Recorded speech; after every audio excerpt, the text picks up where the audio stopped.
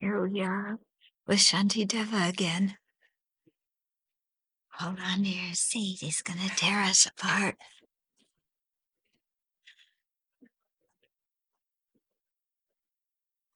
First, he's going to tell us that you're not the center of the world like you think. And then he's going to tell us that you don't exist like you think you do either.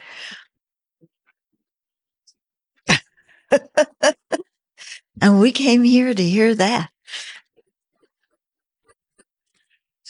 Yeah.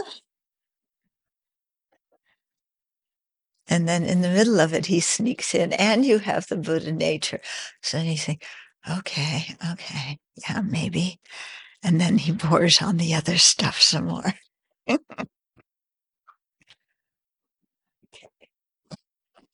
So let's begin visualizing the merit field and all the sentient beings around us. So, yeah, all the sentient beings, whoever, not just human beings too, but you can think of beings in all the six realms and what they're going through right now. You know, like we're sitting here very comfortable, and throughout the universe and just on this planet, people are undergoing so many different experiences and in so much mental confusion and fear about how to handle these different experiences. So, and we are too sitting in the middle of that mess. Okay. So to help ourselves and others, we're turning to refuge and generating bodhicitta.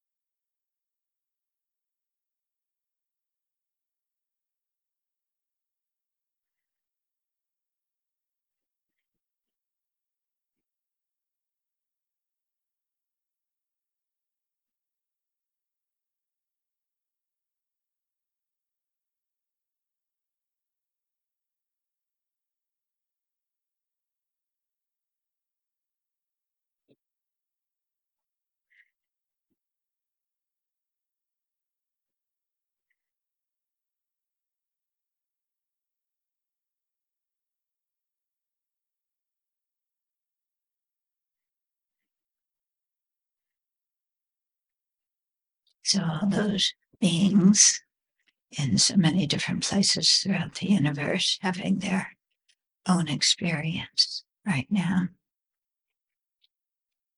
We are connected to all of them. So we shouldn't think, oh, they're a stranger. I don't know them. They live somewhere else.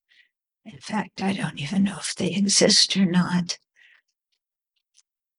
I mean, even these big creatures at the bottom of the sea, I've never seen them. Do I know they really exist?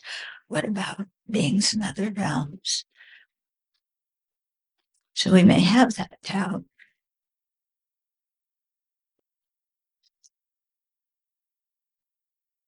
But we may also have some understanding that due to our actions, particularly our mental actions or motivations, that our mind can influence us to take such rebirths, can create such kinds of bodies.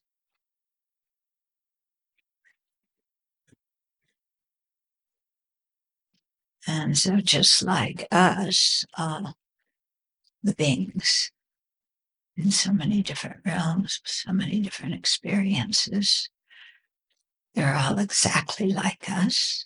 We're not separate and from them and unable to understand them or unable to relate.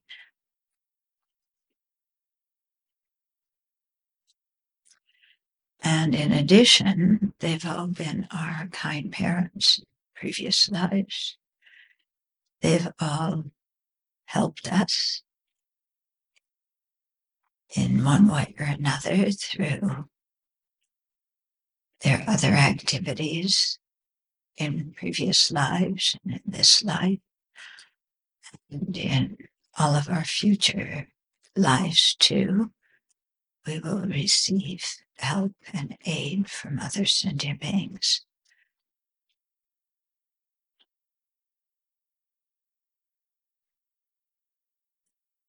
So it's really rather unrealistic in our own mind to make a big gulf between me and them when there's so much similarity and when we've received so much benefit.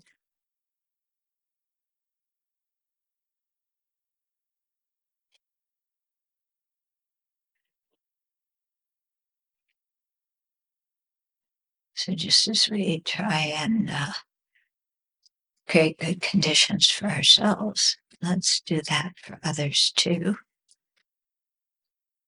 The best condition, of course, is attaining full awakening. And to help others with that, of course, we've got to attain it ourselves. And so with that motivation, we're going to greet Shantideva with a smile.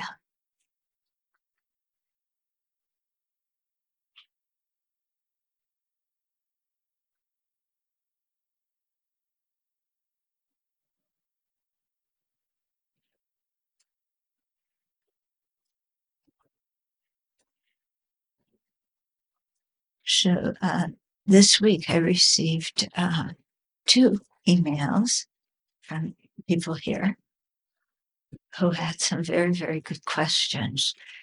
And so I thought to discuss their questions and hopefully open it up and get other people to share some of their ideas. How to put this? What I say in sharing my ideas, it's not the way everybody has to think, and I'm sure it will push some buttons, and some people won't like it. Or people will think that I don't have enough faith, or things like that. So, anyway, there are things we have to look at in our practice. So, I want to talk about them, especially because other people brought them up. Okay, so one was a question from Venerable Nawang. There you are. You aren't wearing blue anymore. I keep looking for you in blue. You weren't there. And the other was from Venerable Somton. Your question, you rewrote it a little bit from what you said. Yeah. Okay, that's good. So I thought I would read, what people wrote, because they're expressing their thoughts, and then contribute, hopefully something that is worthwhile. Because both of these kind of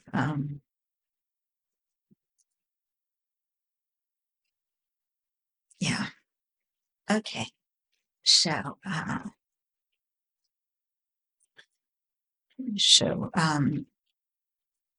Venerable now I'm just was saying, he was talking about how we started talking about the method to equalize self and others, and how Shantideva's way is more general, and in seeing how beings benefit us. It's not like the 7-point cause and effect method in which we we want to help them because they've been our parents and they've been kind to us and so on.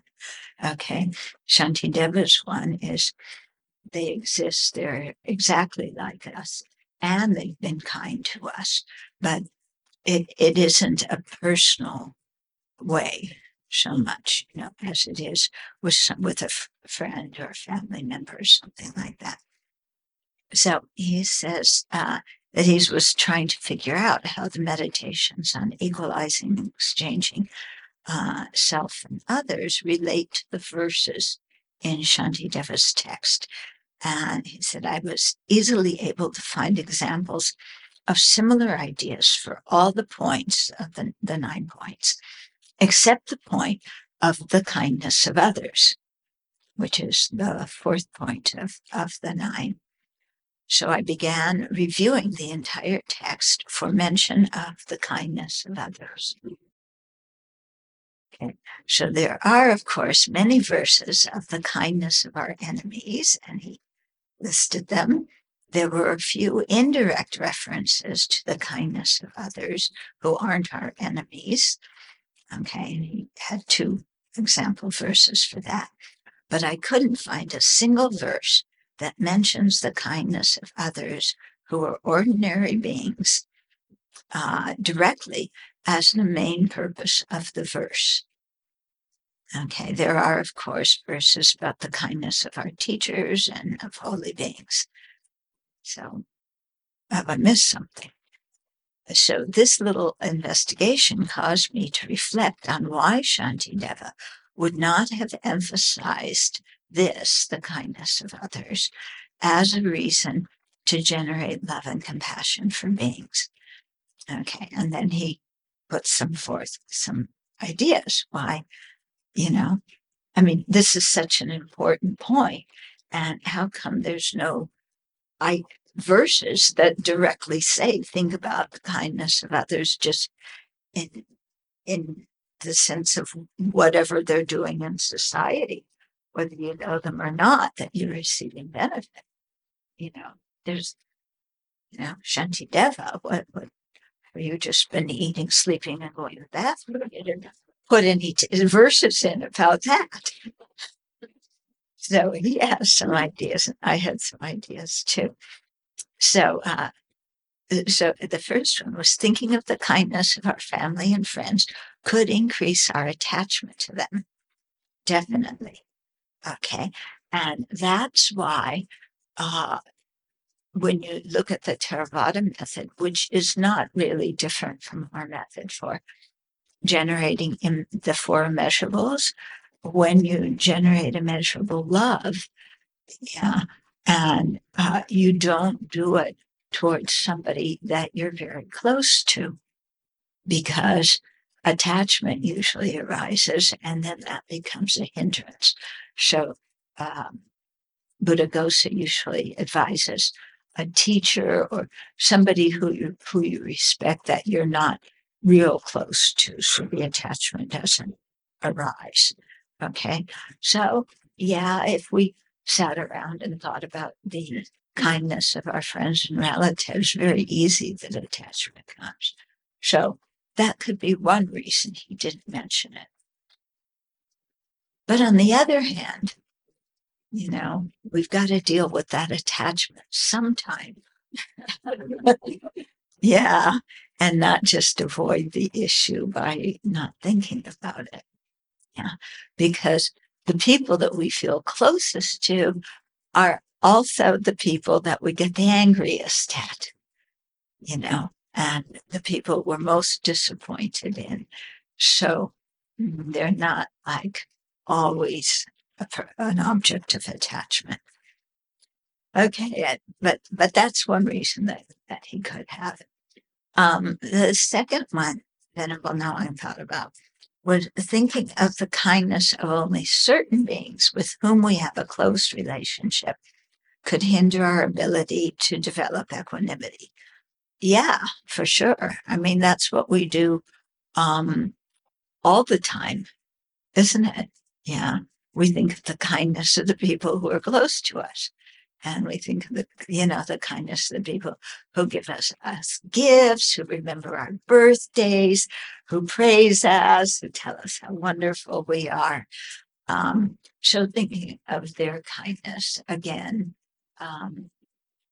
yeah, it's not going to get us over the hump of our partiality and our bias, which you can see are really important elements of generating love and compassion in the Mahayana tradition, that they've got to be generated for every single sentient being, omitting none. Because if we omit even one from our bodhicitta, then we don't have bodhicitta, which means impossible to attain awakening. So it's really important to include everybody. His other idea was thinking of the kindness of others towards us specifically doesn't eliminate our self-focused attitude. Yeah, very true. Yeah. They were kind to me, therefore they're wonderful people. And I have love and affection for them.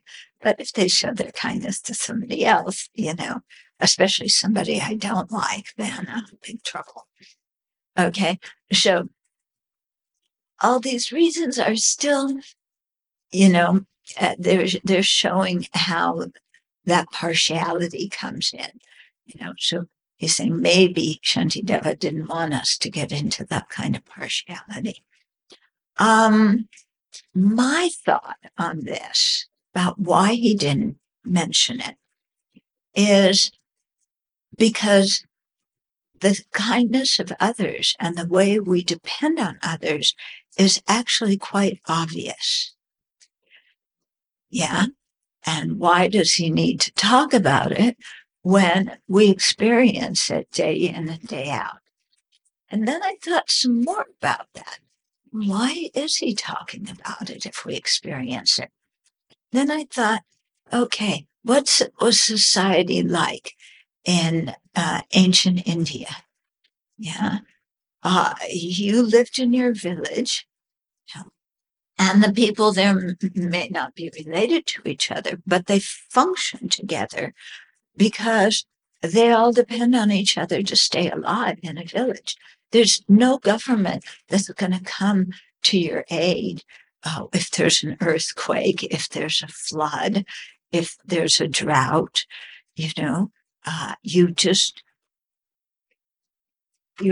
whole way of being is interconnected with other people, and you help each other. If you're a farmer, you've got to help with what everybody's doing so that everybody can eat. Yeah. And I thought, well, how come for us this is such a big point, And because I see that I always talk a lot about this, about the kindness of others. Why, if Shantideva didn't think it important enough to mention, am I going on and on about it? Okay. And I think it has to do with the difference in our cultures. Okay. In Asian culture, your identity is as a member of a group. Yeah, you are part of that family.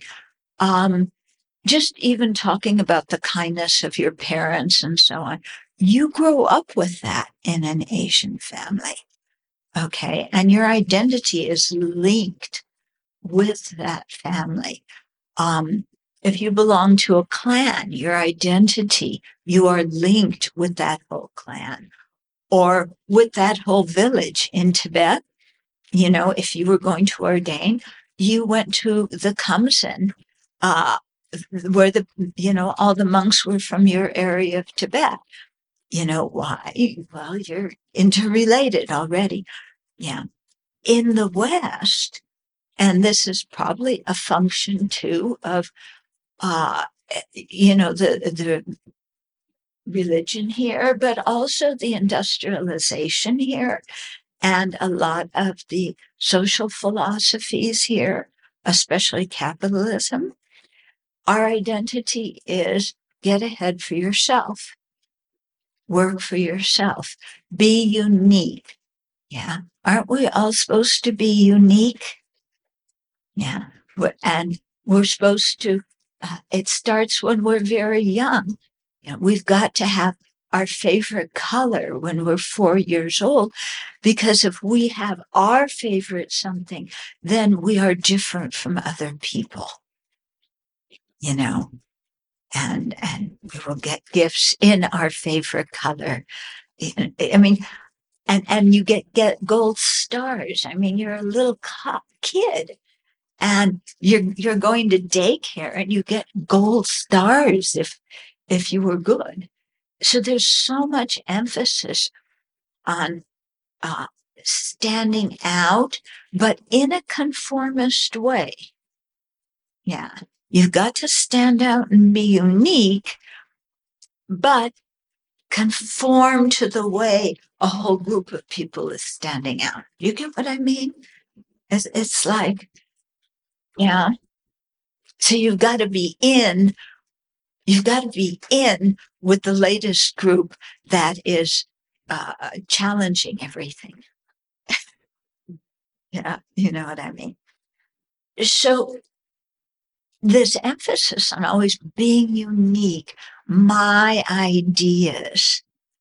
Yeah, school writing about my ideas and my this and my that, and having to, you know, like in Singapore, you have to have a CV when you're like 4 years old to get into the good kindergarten so that you can get into a good elementary school and a good middle school and a good high school and a good, and then go to university. Yeah. And then if you have a university degree, especially one from another country, then you've had it for life. You're on the top here. You know, you have social recognition. You've made it. You're good. You're rich. And then you can do the same thing for your kids. Okay. Right. Yeah. So, you know, that whole emphasis of sticking out, that we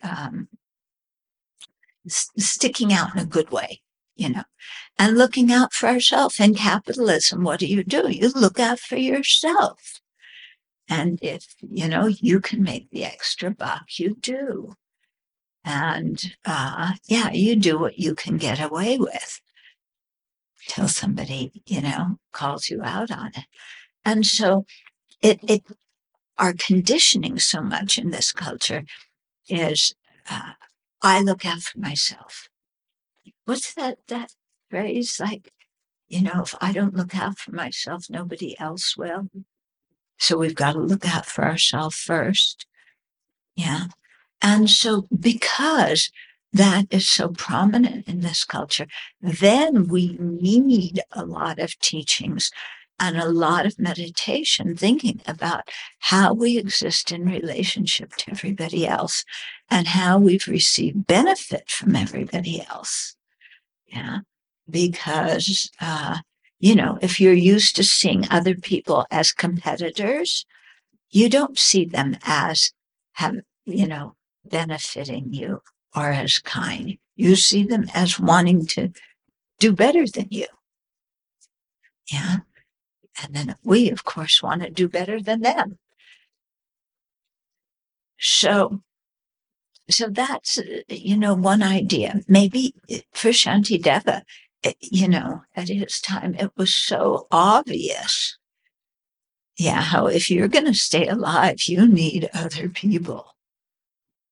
But now, you know, even though the same is true, we need other people. But when we go to the grocery store and get this and that, or we go to the clothing store and buy things, we don't think about the people involved in producing those goods. Yeah. And, you know, I remember when somebody started at one point talking about the sweatshops in Bangladesh.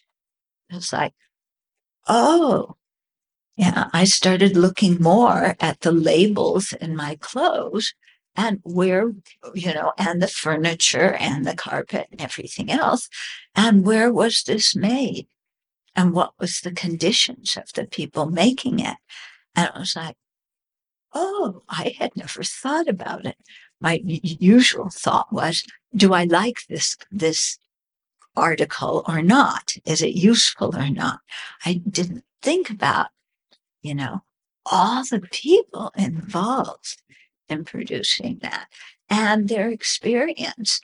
And when there was a big fire in one of the sweatshops in Bangladesh, it really woke me up. It's like, oh, these are the people who are making some of the things that I wear. Yeah. And then I remembered, oh, yeah, my own grandma worked in a sweatshop in New York. It's like, oh, this is really the kindness of people and their experience, and how often these people are overlooked and taken advantage of. Yeah. The migrant workers, same thing. So, um, yeah, so that was one idea I had about. Does that make some sense? Okay, so I'd like to hear if other people have more ideas about why Shantideva didn't mention this directly. What you were saying about culture made me wonder, how do we reflect on the kindness of others and come to the correct dharma conclusion? Because of the force of my attachment to family, or I've been thinking a lot about like Chinese ancestor worship. Yeah, I did grow up with the deity culture, but it's like you're responsible to everybody in the same surname going back to the village, and once a year you go and you pay respect to them. On the plane, I met this woman who is Filipino, and her daughter is marrying a Chinese man. And the mother-in-law is so upset. She made her son kneel in front of all the ancestors because he's not marrying a Chinese person. Mm-hmm. So I kind of get where that comes from, and it's terrifying. So if you don't have the right way of thinking about how to repay the kindness of your parents and your and the ancestors or whatever, you get into this hole of obligation and guilt, and it's not at all actually repaying their kindness. Yeah, I've dug that hole for myself many times, and so to have some distance from that is for me is deeply necessary to work out what is the correct conclusion. Otherwise, I would not be ordained. Yeah, I would have 2 children right now. Yeah, yeah, and you would be telling them to make sure to do all the funeral rites when you die, and to teach their children to make offerings on your grave, and yeah. Mm-hmm. Kindness that we receive from family and friends is usually more like this life assistance. It's material things, and so maybe Shantideva wants us to get out of that mindset. Think more about the spiritual kindness that we've received, see kindness more in that sense. Yeah, that's when you think about the kindness of your teachers and, people like that. If you're thinking of the kindness of the people who make the roads, then again, it's things of this life, but it's people we don't know who are putting their energy into that. Yeah. Mm-hmm. I was thinking about how easy it was growing up to blame parents and blame the people around us of what they've done. So it's like, for me anyhow, I had to figure that all out and get that clear and quit doing that and generate inside the clarity about the kindness that they offered me, starting with life and then from there. And that's, to me, the jumping off place then to start enlarging that idea of kindness of others to others around and strangers and the people that provide services, etc. So if I hadn't done that initial work with the close ones with my parents, Yeah. I would never have been able to go to the next step. I think I'd be stuck in that. Yeah. Yeah. So maybe people, the method of the 7-point cause and effect method may be very good for people, because you two are saying something very similar, and it would be very good for you to see that, that the people close to us have also been kind. Because I think in some way, dear Mr. Freud, everything, all of our troubles, why our parents did this or didn't do that. And then, from there you get the inner child movement, because your parents did this or they didn't do that. And so, like you said, we have to work out the issues with the people we're close to. But, and then spread that, that ability to feel appreciation and affection to others as well.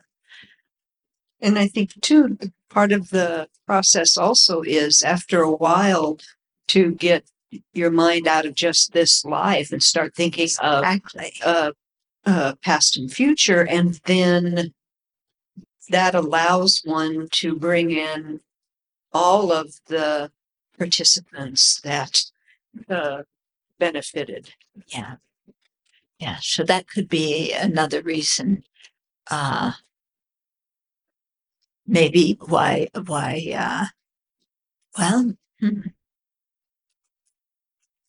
no, to really see the kindness of others. And that way we have to work through the whole thing of rebirth. Yeah. And have some understanding of rebirth. Otherwise, kindness in the past and future lives, we just gloss over. Yeah. But if you really think of, what Geshe-la was talking about last week, did you notice how he went through all 6 perfections and saying how they were all necessary for even the precious human life that we have now, let alone everything in the future? And, thinking about future, what we did in the past lives, what will become of us in the future lives. Yeah, then of course opens us to think of, who did we practice generosity with? Who did we practice ethical conduct with, and so on.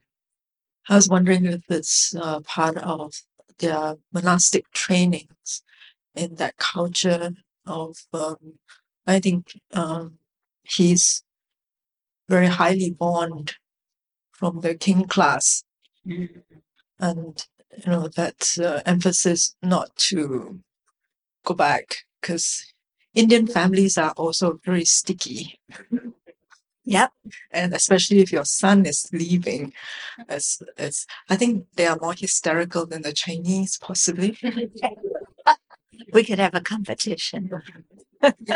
Well, I think the Indian mothers are scarier. The Chinese mother needs space. Well,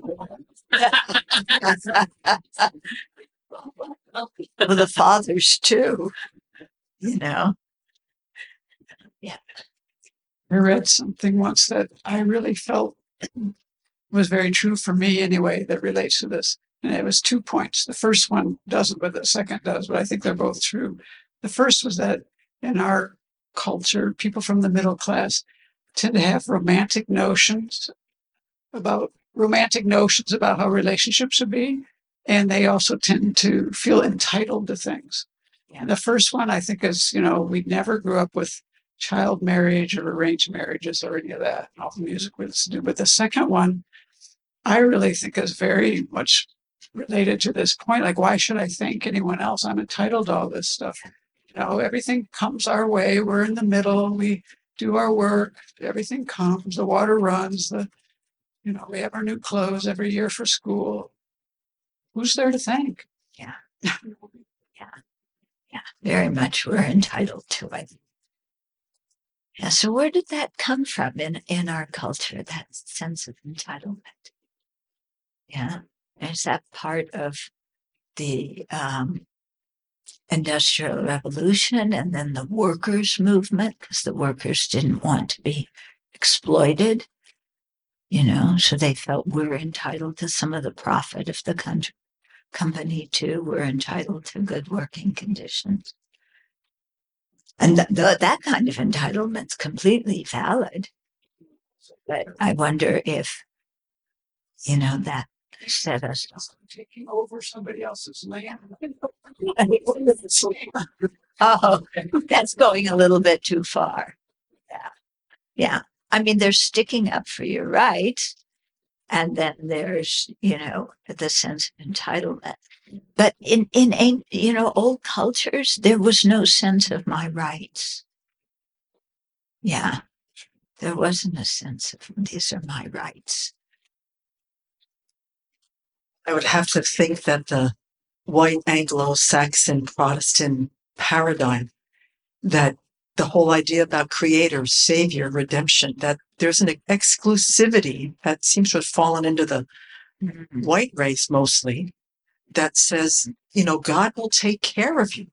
If you believe in him and you follow his, commandments, you have a special place in the world. You have special domination in the world. You have a special, whatever. Because it's because what we're looking at now in our country with this incredible paranoia about this race critical theory thing is that the white folks, they're feeling undermined because the entitlement is getting challenged by people who are asking for a fair share.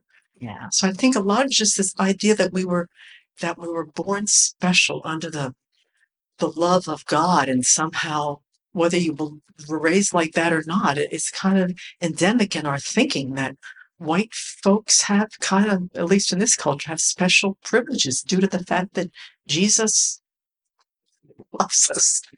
He wasn't white. I mean, he got changed. Oh, Yeah. I mean, the adaptation of Jesus to make it work for us, I think, is, because I always felt like even though I was inherently evil, I was also kind of special. I was inherently flawed. I was also kind of special. Okay, just a couple more comments, and then I want to go on to the next question here. Okay, Whitney. I would suggest that if you think you're special in the eyes of God, there's no reason to be thankful for other people because you're better than they are. Mm. So as long as you think you're better than other people, there's no gratitude. Mm. Mm. Okay. So, I think it's also an Asian culture thing whereby I've been speaking with Venerable Choni about this. Like when we live in community, we don't just think of ourselves, we think of the whole group as a big picture. yeah. And then like even when we are walking on the road, the lights came off, we will just pick it up and fix it. We won't say just mind your own business and we just walk. Yeah. I think it's like we work together. And also there's a difference between how they use the lead here, like you are the lead, so you tell people what to do, how to do it. But in the Asian culture, it's like you are the lead, we do it together. So there is this sense of togetherness, but compared to here, it's more like, oh, you it's a hierarchy thing more compared to a group thing. Yeah. Yeah, so I see that difference here. Yeah. Yeah. Okay, she's burning back there. This will be the last one. It's from Venerable Jamba. Uh-huh. She's saying, why doesn't he talk about depending on others? And she says that he was speaking to monastics when he gave this treatise, and when one ordains, it becomes very obvious at one point that your growth as a monastic depends on other monastics and practitioners.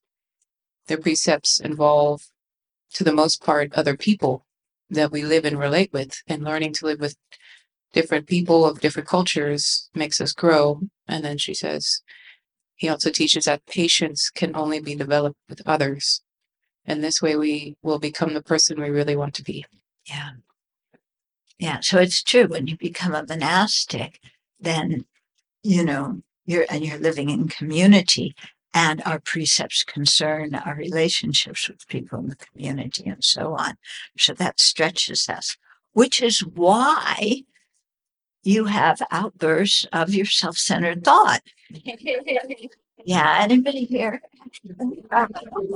It's like, why is there this precept?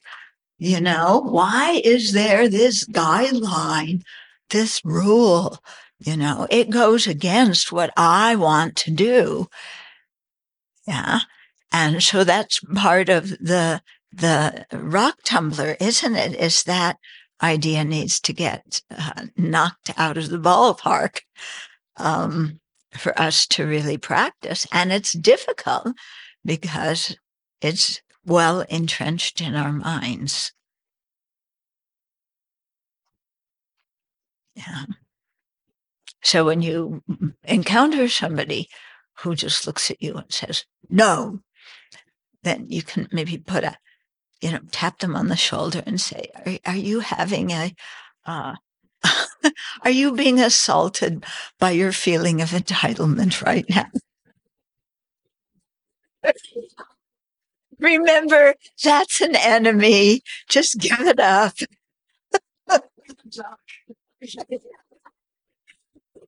What do you think?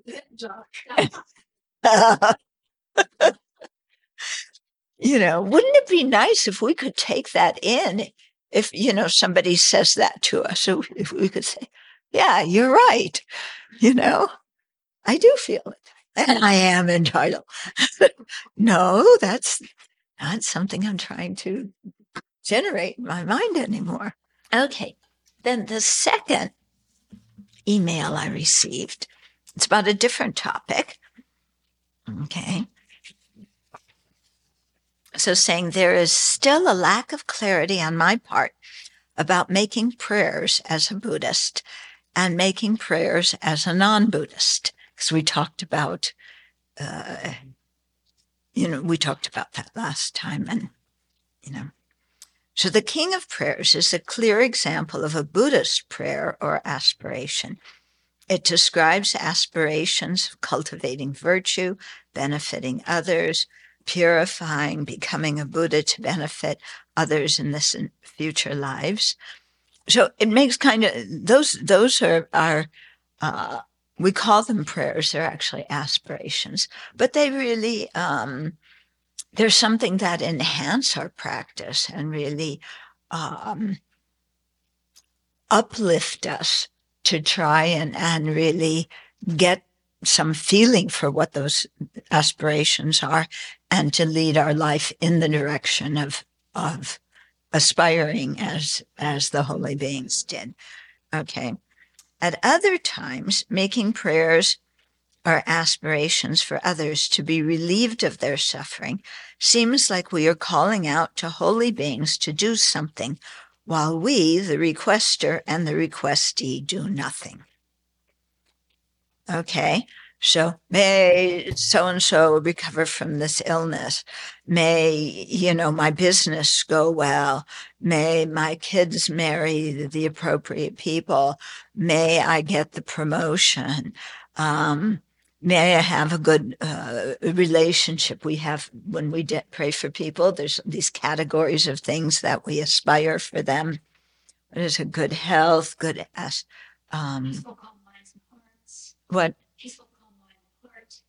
God, Peaceful, calm. oh yeah, peaceful, kind heart, Clarity and wisdom. clarity and wisdom. Removing obstacles. Yeah, removing obstacles. Huh? Yeah, harmonious relationships. Wealth also. I mean, that's one of the main things. It's not written because you don't want to say that, but that appears too greedy. So yeah, harmonious relationships. That to have a harmonious relationship, I have to make a lot of money. So it really means make money. And then, okay. But her idea is that we're dedicating for things for people where it's just like asking the three jewels to make this happen. Okay. And in the meantime, we're not doing anything. We're not aspiring for anything. We're not, our practice isn't being stimulated. it's just worldly things. And, essentially, may people have all the worldly things that they want. May they be happy in that way.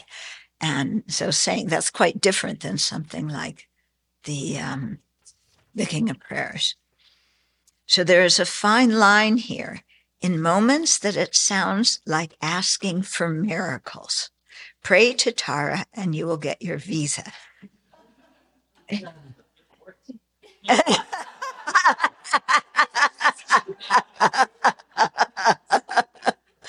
Yeah. Or, pray to Tara. Somebody, pray to Tara that my upcoming test turns out, cancer free or whatever it is. Yeah, that's a funny one because whatever's in your body, is not going to change because you pray that your test, that there's a test that shows it's not there. Yeah. Okay. Earlier this week, we did the celestial mansion practice that promises this. Quote, good to recite this mantra before going to see important people or participating in important meetings where you want the people present at the meeting to listen to you and do what you say. Yeah, what's the mantra?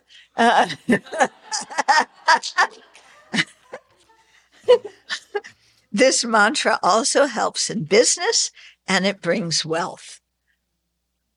And we're told to say this mantra. And then that, just by saying that mantra, abracadabra, all these good things are going to happen. Okay. So would you share some examples of the language that you use when making prayers or aspirations? Okay, so I have my own special feeling towards some of these requests. Okay, so like I said, many people may not agree, and some people may go, "Oh, thank goodness."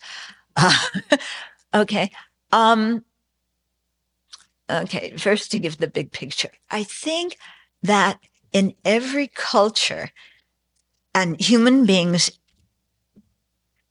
by and large, they want outside help. And when things get too difficult in this world, then if you think of a creator or a governor of the universe, a manager of the universe, then, you have a special line, to the complaint department and the request department, and that somehow they have the power to make happen what, isn't going to happen otherwise. So some people actively believe that. Some people, I think it's just the desperation of how horrible samsara is that they don't know, there exists nirvana, there exists full awakening, there exists states beyond this. So they don't know that that's possible, and they don't know that this whole mess is caused by our defilements.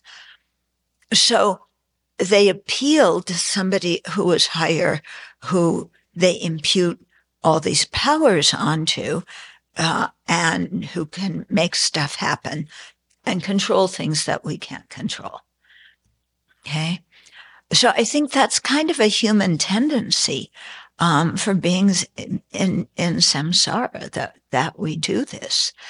And especially if you grew up in a theistic religion, this is the core of it, is making those kind of prayers for this and that and the other thing, and meeting the prerequisites for going to heaven.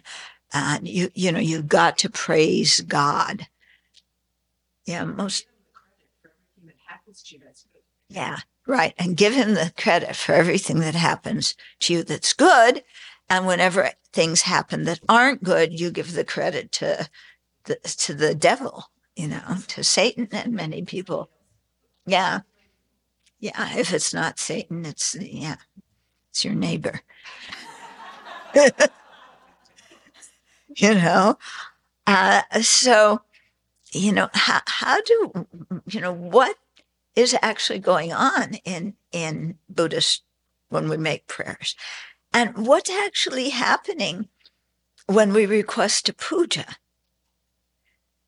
Yeah, and you request a puja at a monastery. The people doing the puja don't know you. Yeah, they don't know if you may ask them to pray for somebody who passed away, or pray for your good business. I mean, this happens all the time. Pray for somebody's successful business. But the people doing the puja don't know you, and they may not be thinking of you when they're doing the chanting. They may be thinking of the bread and tea that's coming. um, yeah. So, yeah, what does it mean? And when we're asked, recite this sutra so many times, your teacher's life, to make them live long, recite this text so many times, or say this mantra so many times. It does sound like magic, doesn't it? And some people say yes, some people say no. But I told you about in Singapore how somebody asked me if I could give them their lucky number, because that's what monks and nuns do.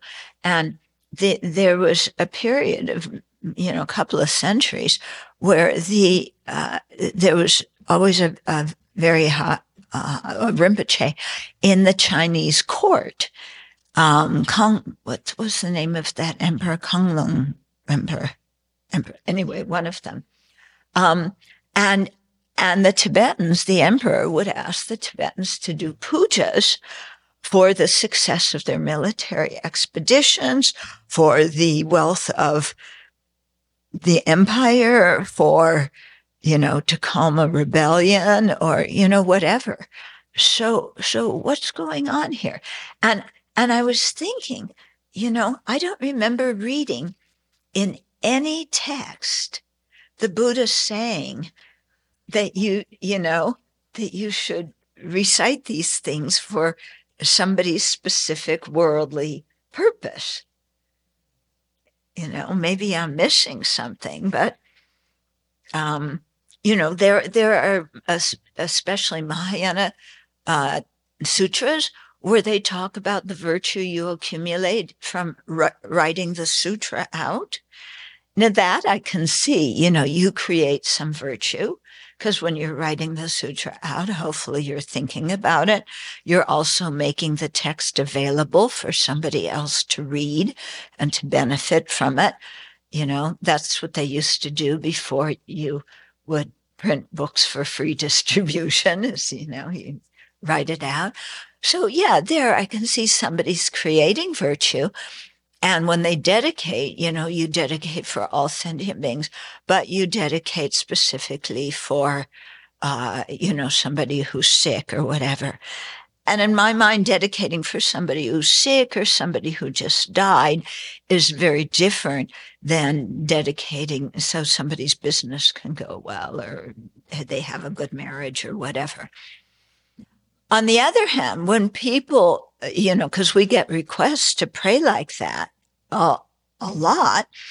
So when I do dedicate for those people, I always sneak in another dedication that they didn't ask for, which is that they meet the Dharma, that they have faith in the Dharma, that they meet qualified teachers, and that they practice well. So they're not asking me for that dedication, but I sneak that one in. Yes, I pray for their business, and, may they meet the Dharma, and may they develop renunciation of samsara and so forth. Okay. So that's how I do it. But also, this thing about doing pujas and ceremonies and prayers and things like that. Very often in Asia, well, here too, thinking that my prayers will make somebody else have a good rebirth. And like I always say, help them to create virtue while they're alive. But I really see this all the time, that somebody does some kind of practice or they do some chanting, in their lives, but when somebody dies, then it's full on, and doing a lot of chanting and making a lot of offerings and so on. After the person has died, thinking that, well, I'm not sure what they think. To tell you the truth, they could be thinking on creating virtue by making these offerings and dedicating it for those people. They could be thinking like, well, if I give an offering, the Buddha's going to do something for me. That kind of business mentality. Yeah. And then you have the whole dynamic too of this is a big way that monasteries get income. Okay. And so that factors into it. Yeah, in terms of it's a big way that income comes into the monastery. But also from the side of the people who request prayers, the ones I've seen, because I've been there, in different situations where people come and request a lama or request a monastery to make prayers or do a puja. And they always bring an offering. Yeah. They don't just write an email and say, please pray for so-and-so, or please do this puja or whatever. They always make an offering. And I think that's because there's some understanding of karma that you create merit when you make offerings to the Buddha, Dharma, Sangha. Okay. So you create that merit, and then they do the puja or make the prayers. So all of that together, your creation of merit, their prayers or puja can go and help that person. When I think about it deeply, and they've done some studies that when people know that other people are praying for them, they do better in recovering from surgery or from an illness. So, does that depend more on the person making the prayer or on the person who's ill, knowing that other people are behind them and rooting for them, Because I think when we know that other people care about us, then, our mind is more peaceful, we're less afraid, so you can recover easier, or more quickly. In terms of reciting this and that, bringing wealth to the Dharma center, the monastery, I feel very uncomfortable with that. And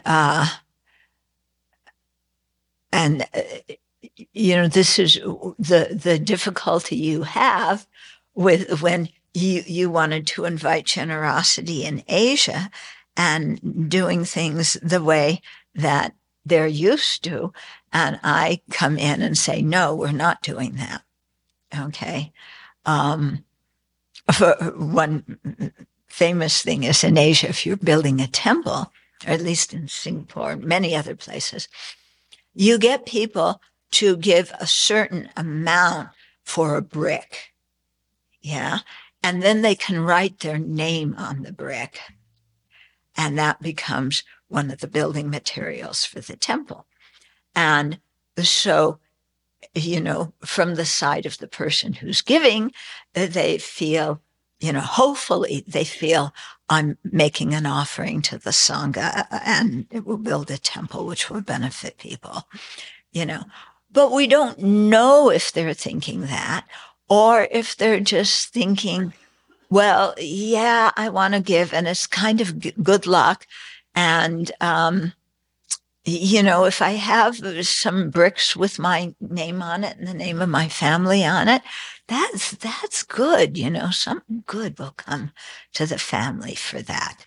The people could be thinking who knows what when they do this. Yeah.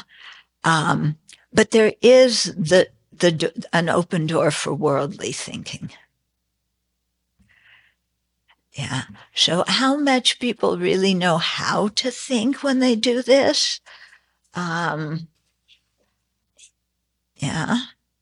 Is something to think about. And, when it's, recite this so many times.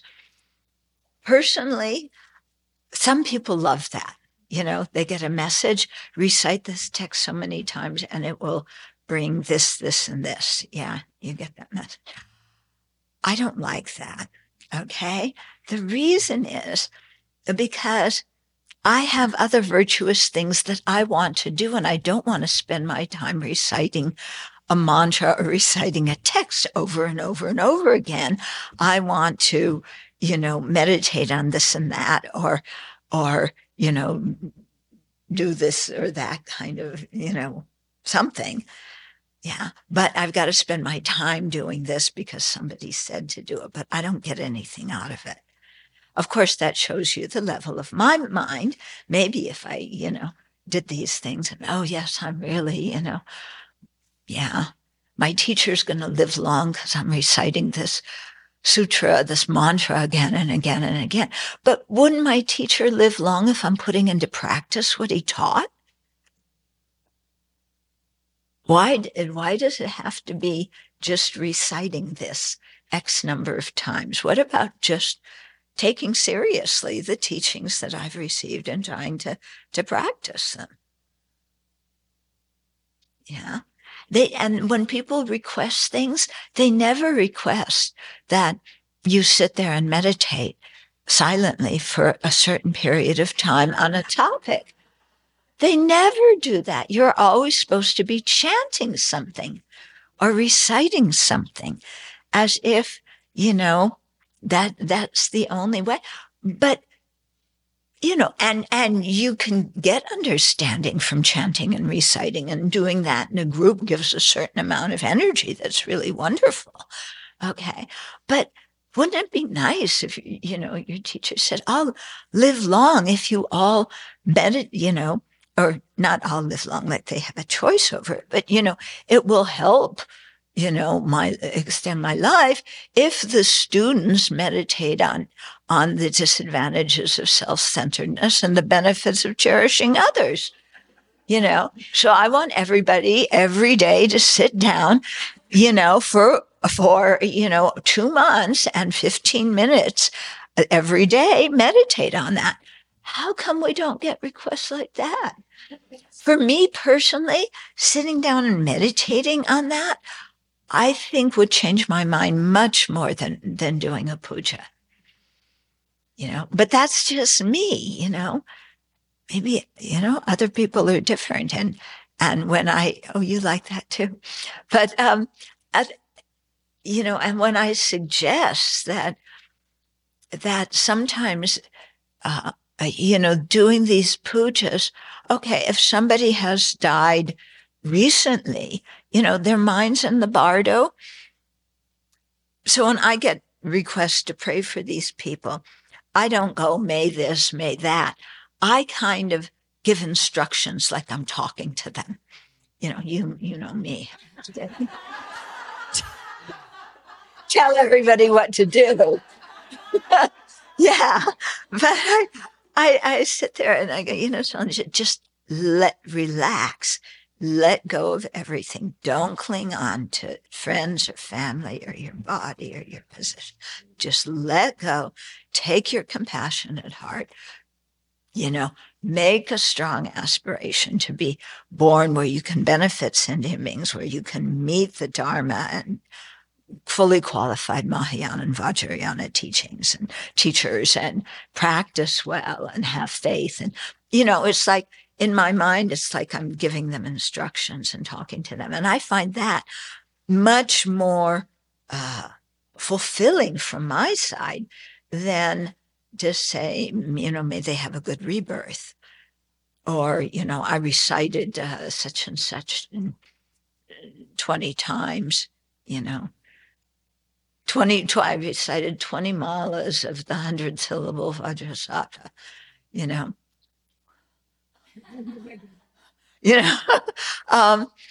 Okay. So I'm wondering if this is just, differences in personalities, because in so many ways, through quite a number of years, I kept feeling like, I don't have very much faith. And my Dharma brothers and sisters, from the same teachers, they have so much faith. They get a request to do these mantras, they're right at it. Request to read these texts, they do it. They're always, my guru's a Buddha, my guru's a Buddha. Oh, look what they did. This is so wonderful. They did that, da, da, da, da, da, and singing the praises and everything. And I'm sitting there going, yeah, teach me something. Yeah. And I'm not all enraptured with, this and that and going around, saying to everybody how wonderful they are and reciting all these things and feeling like I don't have very much faith. My Dharma friends are like so full of faith doing all of this. What's wrong with me? And then years and years and years went by. And then I looked around again and most of them had disrobed, or the lay people I didn't see anymore. I was not the only one, but there were just a few of us still, involved in making Dharma our life full time. And I thought, maybe I don't lack faith. If I did, I wouldn't be here today. But my faith doesn't look like everybody else's faith. And I kind of sound like a heretic saying some of these things, So, so let's have more of what other people think right now. And I'd really like Geshe-la to...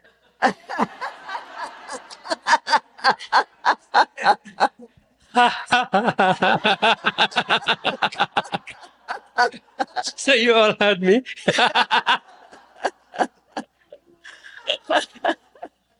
You don't have to go first, Geshe-la. You can if you want to, but I did with loud laughter.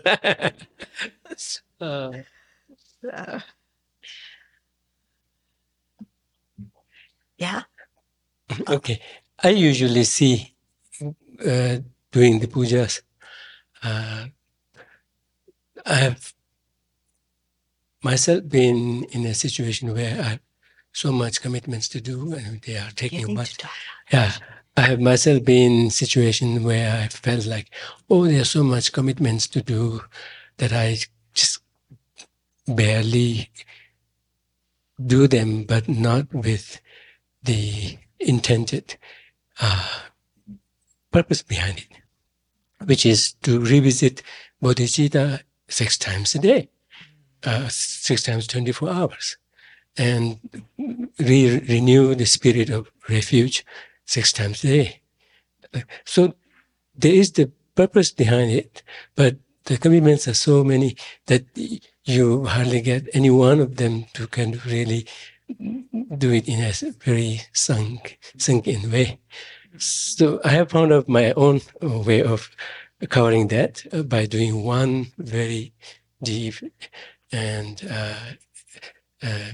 kind of leisurely way, and then do the rest quickly by remembering what I had done before, kind of quickly remembering it. But on the whole, I see prayers as something that will be best utilized if we know and we are there what we are doing and bring our mind into it. Then we are naturally developing our mind as well as generating merit. And that merit is now your own hard-earned merit. Now you can dedicate. And so that's what you dedicate and can have the effect, can have the benefit. And not so much requesting, please do this, please do this, please do this, but generally kind of going through the refuge and bodhicitta like that, and then as looking in them as an inspiration, which is also a way of generating merit. And then you dedicate it. But not everyone can do that. So some could be just barely able to read, but not have the background. They could read, but at least come with a faith, with a good intention. And that itself is a little bit of a merit that you can then dedicate. And then, as Venerable was sharing in terms of people who are in the Partha state, almost like instructing, many of the rituals themselves convey that. Except we say them very quickly, and so there is no guarantee whether they understand it. No, particularly if the deceased one are not familiar with the puja, then they may not understand, and that's not a time when you really get anything over their head, right? So I suggest taking time in kind of expanding on it, in saying it in your own ways. If you happen to know their language, say it in their language, like that. So that's a way of doing it. At the very least, one generate the good spirit and the merit and dedicate that. So that's what His Holiness usually says. Don't just pray. Prayers won't work like that. And some people confronted him saying, I've been praying for your long life. Do you mean that those do not mean anything? So, but then he wouldn't kind of just push them away. He would say, what prayer do you do? What idam do you do? And he takes interest and interest in it because it's very much dependent on how you do it. Otherwise, if you do it, then the 6 session yoga makes perfect sense. It's like having bodhicitta running throughout 24 hours, renewing it. And then everything it touches turns into gold. And then you dedicate it. You have not just iron coins, but golden coins to dedicate. It will really go very far. Thank you. One other thing I wanted to add is sometimes I think these the rituals for praying for people who have died like 5 years ago or 10 years ago or whatever, and some people really, these rituals are quite important to them. But I think that person's already been reborn. Yeah? And so you're praying for the good life of the person that you knew, and that person died. They no longer exist. There's a continuity, but the continuity isn't even what you think because they've been dead for many, many years. And so I think also that the idea of many of these rituals, especially around death, are for the benefit of the grieving people, not for the benefit of those who have died. Because in some way, the people who have died are like, they're completely left out of it. In some way, because what is the big thing? Everybody gets together and you chant and you understand whatever you understand, and it alleviates your guilt for how you've treated that person when they were alive. And it gives you a good feeling of, okay, well, things happen while we're alive, but at least now I'm making up for it. so I think a lot of it is for the benefit of the living, and I don't know how much it actually reaches the people who are dead. In any case, I think prayers directed towards people who are dead, I think it kind of maybe gives them a lot, like a little, a better environment in their mind. If, because I think you can communicate, not always with email and voices, but mentally, and so the energy from the good wish can actually get to somebody and help them. But doing these many elaborate things, that cost a lot, and huge pujas and things like that for people who've died a long time ago. So I think it's actually, these things are for the living. Yeah. And going to the grave and cleaning the grave of, that person's, who knows where they've been born right now. And I don't think they care about the grave, but I need to connect with them. And this is my way of connecting with them. But I phrase it in this way of,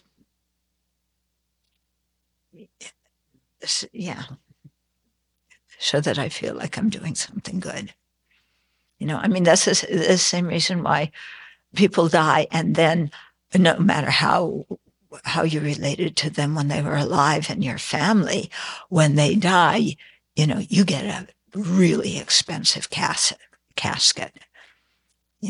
and then that shows how much you love them and how much you value them. And so anybody been in the rooms at a funeral home where you go shopping for caskets? Yeah, a couple of you. Yeah, it's very interesting, They take care of, and here's this one, pure mahogany wood. Look how beautiful and smooth it is. And it has brass handles, But this one over here, same mahogany, it has silver handles. And look at the cloth that will surround your loved one. We can make it silk or satin or whatever. And it's a business. It's expensive to die in America. You have to pay a lot for a funeral, and pay a lot for the ground space. And, and people feel like they're doing it for the dead, but I think it's more for the living. I guess what I first thought about is, for me, prayers are very personal, mm-hmm. and have changed over the years. And sometimes I think that if I make a prayer that includes the whole thing, everything, then it's kind of, I'm more in line with reality, the dependent arising everything. I think that can be powerful. And I think if a person has a huge mind, maybe they would know that. But where I am right now, I don't know that I know that. But I have a belief that if I can do a prayer that is very personal and very heartfelt, and that takes into consideration the whole scene, mm-hmm. then the chance of that having an effect is greater, I think. Mm-hmm. I agree about that part about transactions and those needs to, and it's very sneaky, the transaction. I do something and then I get something out of it, and it's reinforcing the I, the self that gets bigger. And then also in my mind, there's so much that I do not understand. There's so much that I don't know. Like in America, not so much, but when I'm in Asia, it's in my face from the time I grew up. You get mediums that go into trance. And it's all around you, and all this ghost, and it's like that. There are things that you cannot see. Your five senses cannot.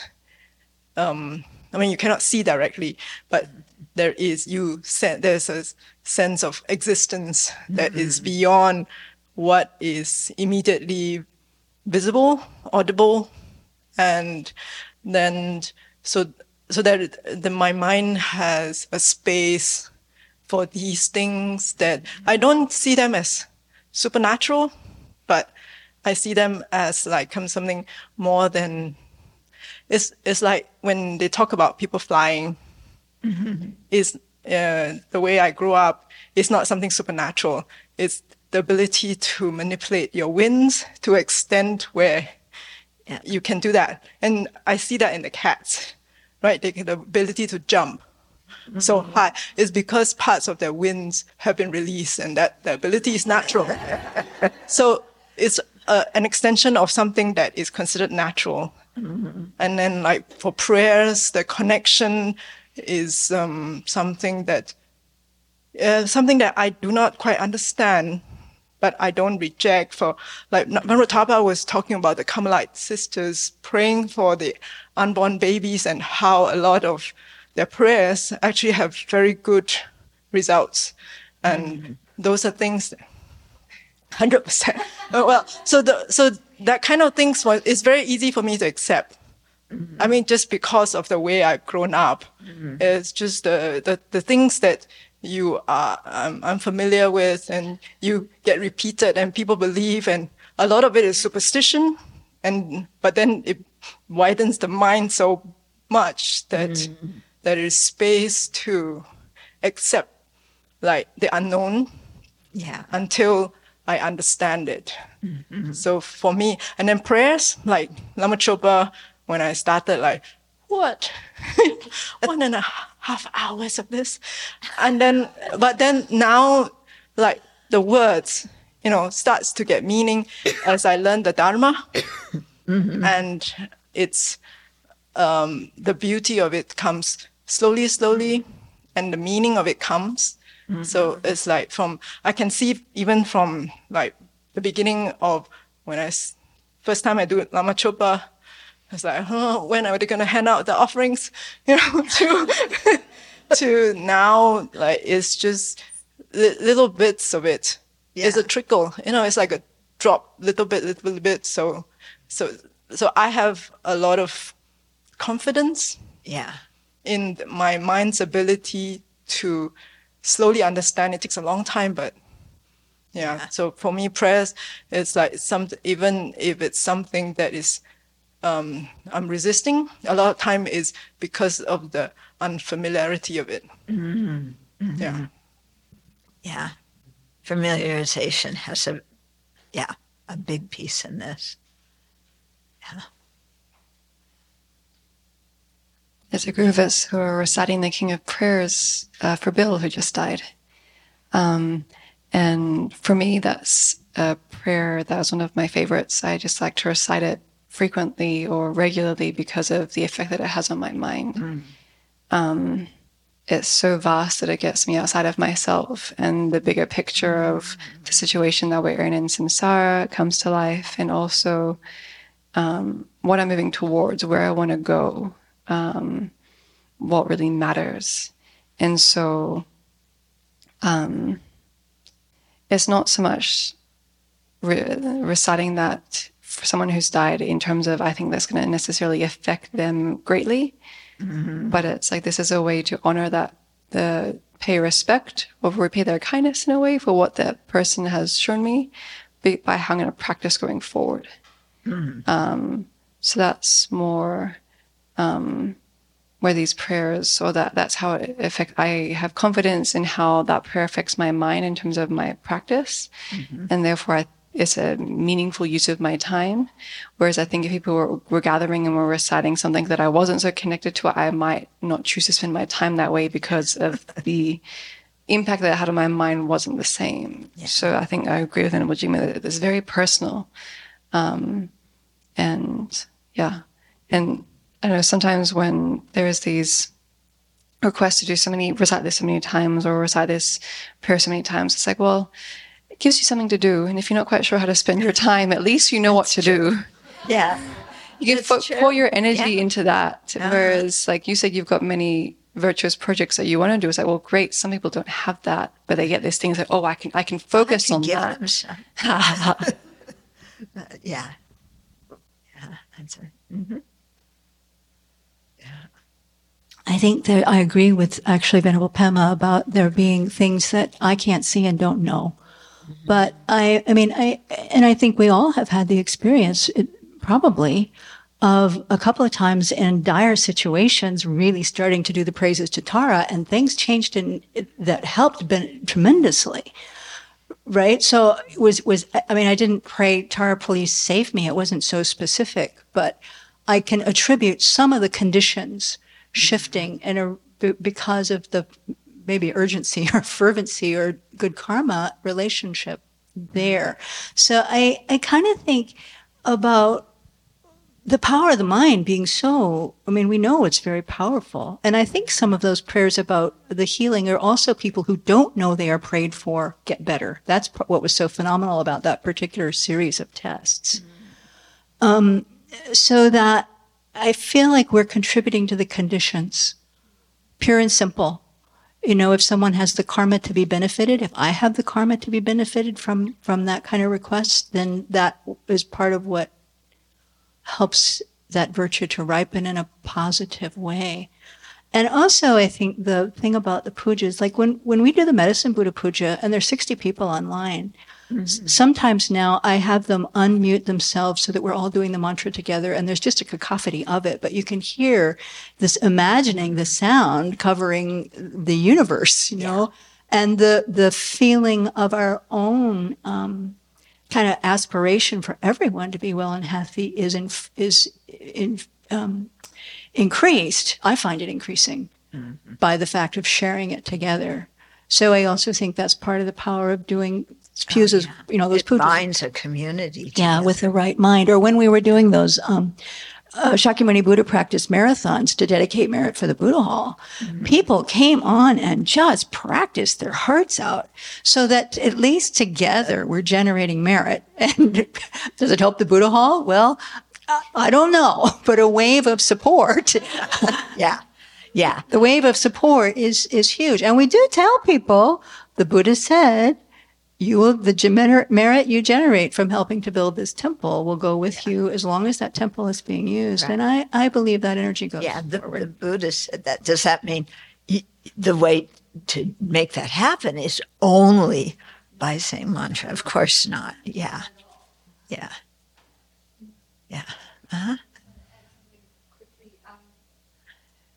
But I think it's also how we pray. I went to see my aunt who is dying, right? And I had such a short time with her, and she has faith in Amitabha culturally, even though the family is not Buddhist. So we can do Amitabha practice together, visualize the golden light. But at the same time, I'm thinking my dad and my two cousins are there, and they're thinking I'm a superstitious person. But I can make an aspiration. I don't have the conditions right now to tell you who is Amitabha. This is not the time for me to tell you, if you see dependent arising, you see the Buddha. It's like not gonna work, but I can make prayers like, may I be able to explain this to you? May I be able to explain, what does it mean to remember the Buddha? Why does that help you? Yeah. Why does that lead you to Pure Land? The real miracle for me is that my cousins showed up for the public talk when I gave it. I'm like, oh my goodness. They came. Yeah. That's the next step, right? Yeah. To slowly piece it together. So like Venerable Pema said, we plant the seed at the level we and others are at. Right. And then someday. Right. Yeah. Actually, one time, I was working with one young man who was dying, and Rinpoche gave him a practice to do. And so I kind of asked a little bit about that. And I don't know if Rinpoche was joking. I can't remember his exact words, but the meaning was kind of like, well, we're giving them this to do, and it makes them feel better. But the real benefit is, because I was helping him, the real benefit is you and the other people who understand what it means. They're deriving the benefit from it, not the person that you're asking to recite something so many times or do such and such, you know. So it's kind of like a way to trick people to create virtue, you know. It is, because they won't do it for themselves. They don't have any faith that way. But if it's for somebody else, well, maybe. So I'll do that. And then that opens their mind or whatever. And for other people, they hear that and they turn away and walk out. So it's like very individual. Someone who sends in prayer requests frequently, she explains, when I ask, well, not, unusually frequently, but she explains that when I ask for the Abbey for prayers, is coming from a place of respect for who you are in my life and in the world, and hoping that the connection created when you pray for my loved ones helps them find the Dharma in future lives. All the while, I'm doing what I can to pray and benefit them too, acting also as a connection to the Dharma. Having the Abbey pray, it feels like there's extra power behind what I'm doing. Just briefly, from the side of doing the prayers here, I think it's always a very nice time for me to think about all the other people, because when we're doing the practice here, we're living here, we're doing all the things, we're living our life, but then just thinking about all the other people who request things or who need things, and that just pulls me out of my self-centered thinking. And in that sense, for my own practice, I do like to think of people and to especially make time for that. Okay. I do remember in one of the texts, particularly this text called, I used to have an English, sometimes it's called the Scripture of Examples by Potova, which is a series of examples on Lamrim. I think a commentary on that quotes Atisha in explaining how prayers work on the basis of connection. And that connection would be either a material connection. That's why when they offer something, now they create a connection. It's like a new connection line has been established. Now communication can take place in terms of marriage, transferring, and whatnot. And then the other one is biological relationship. And then the other one is spiritual, religious relationship. So because of those relationships, the prayers that others do can benefit. And it says somehow, because in a way, from a Buddhist perspective, we are all connected, right? It is quite interesting to see, even evolutionarily, we're all connected. We come from one ancestor. But in a way, we're all connected. So there should be a kind of a, a limit in terms of where there's a connection, how far that connection could go and benefit. So it's such as 7 lives, 7 generations of, within 7 generations of connection, be that through biological or through monetary, material, or through spiritual, then yes, prayers can benefit them. Of course, when done properly, depending on that, the degree of benefit will increase. But I just recall to that. Thank you.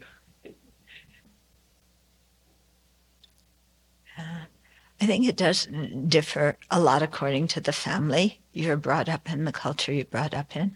Because I was brought up in a very scientific one, and it was like,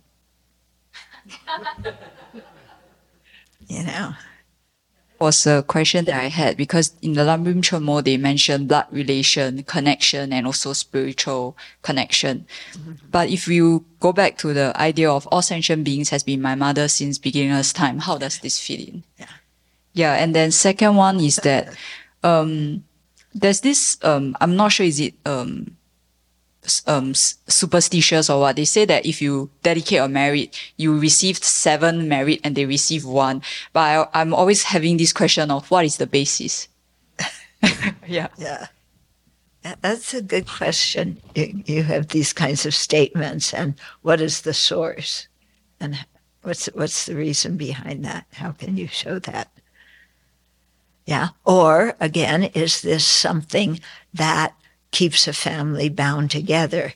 Is it something good for the individual growing up thinking, oh, there's all these ancestors before me, and it's because they did this and they did that I have the fortune that I have now.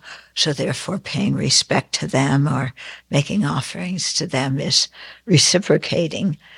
Yeah. And so people feel like that. Oh yeah, the relative is getting it. Yeah. And whether they're actually getting it or not, it helps the person who's making the offering. One thing I appreciate about the Jewish faith that I learned through my cousins is how much they have these kind of rituals and things that happen when there are these huge transitions in people's lives. And I feel that way about these prayers.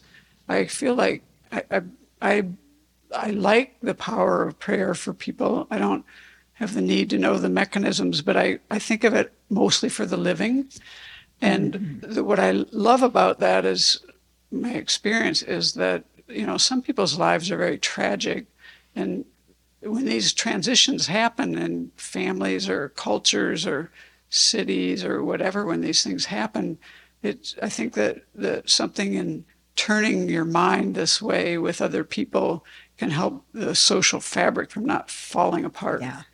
I mean, families, individuals, societies. I think we have a need for something psychologically. Yeah.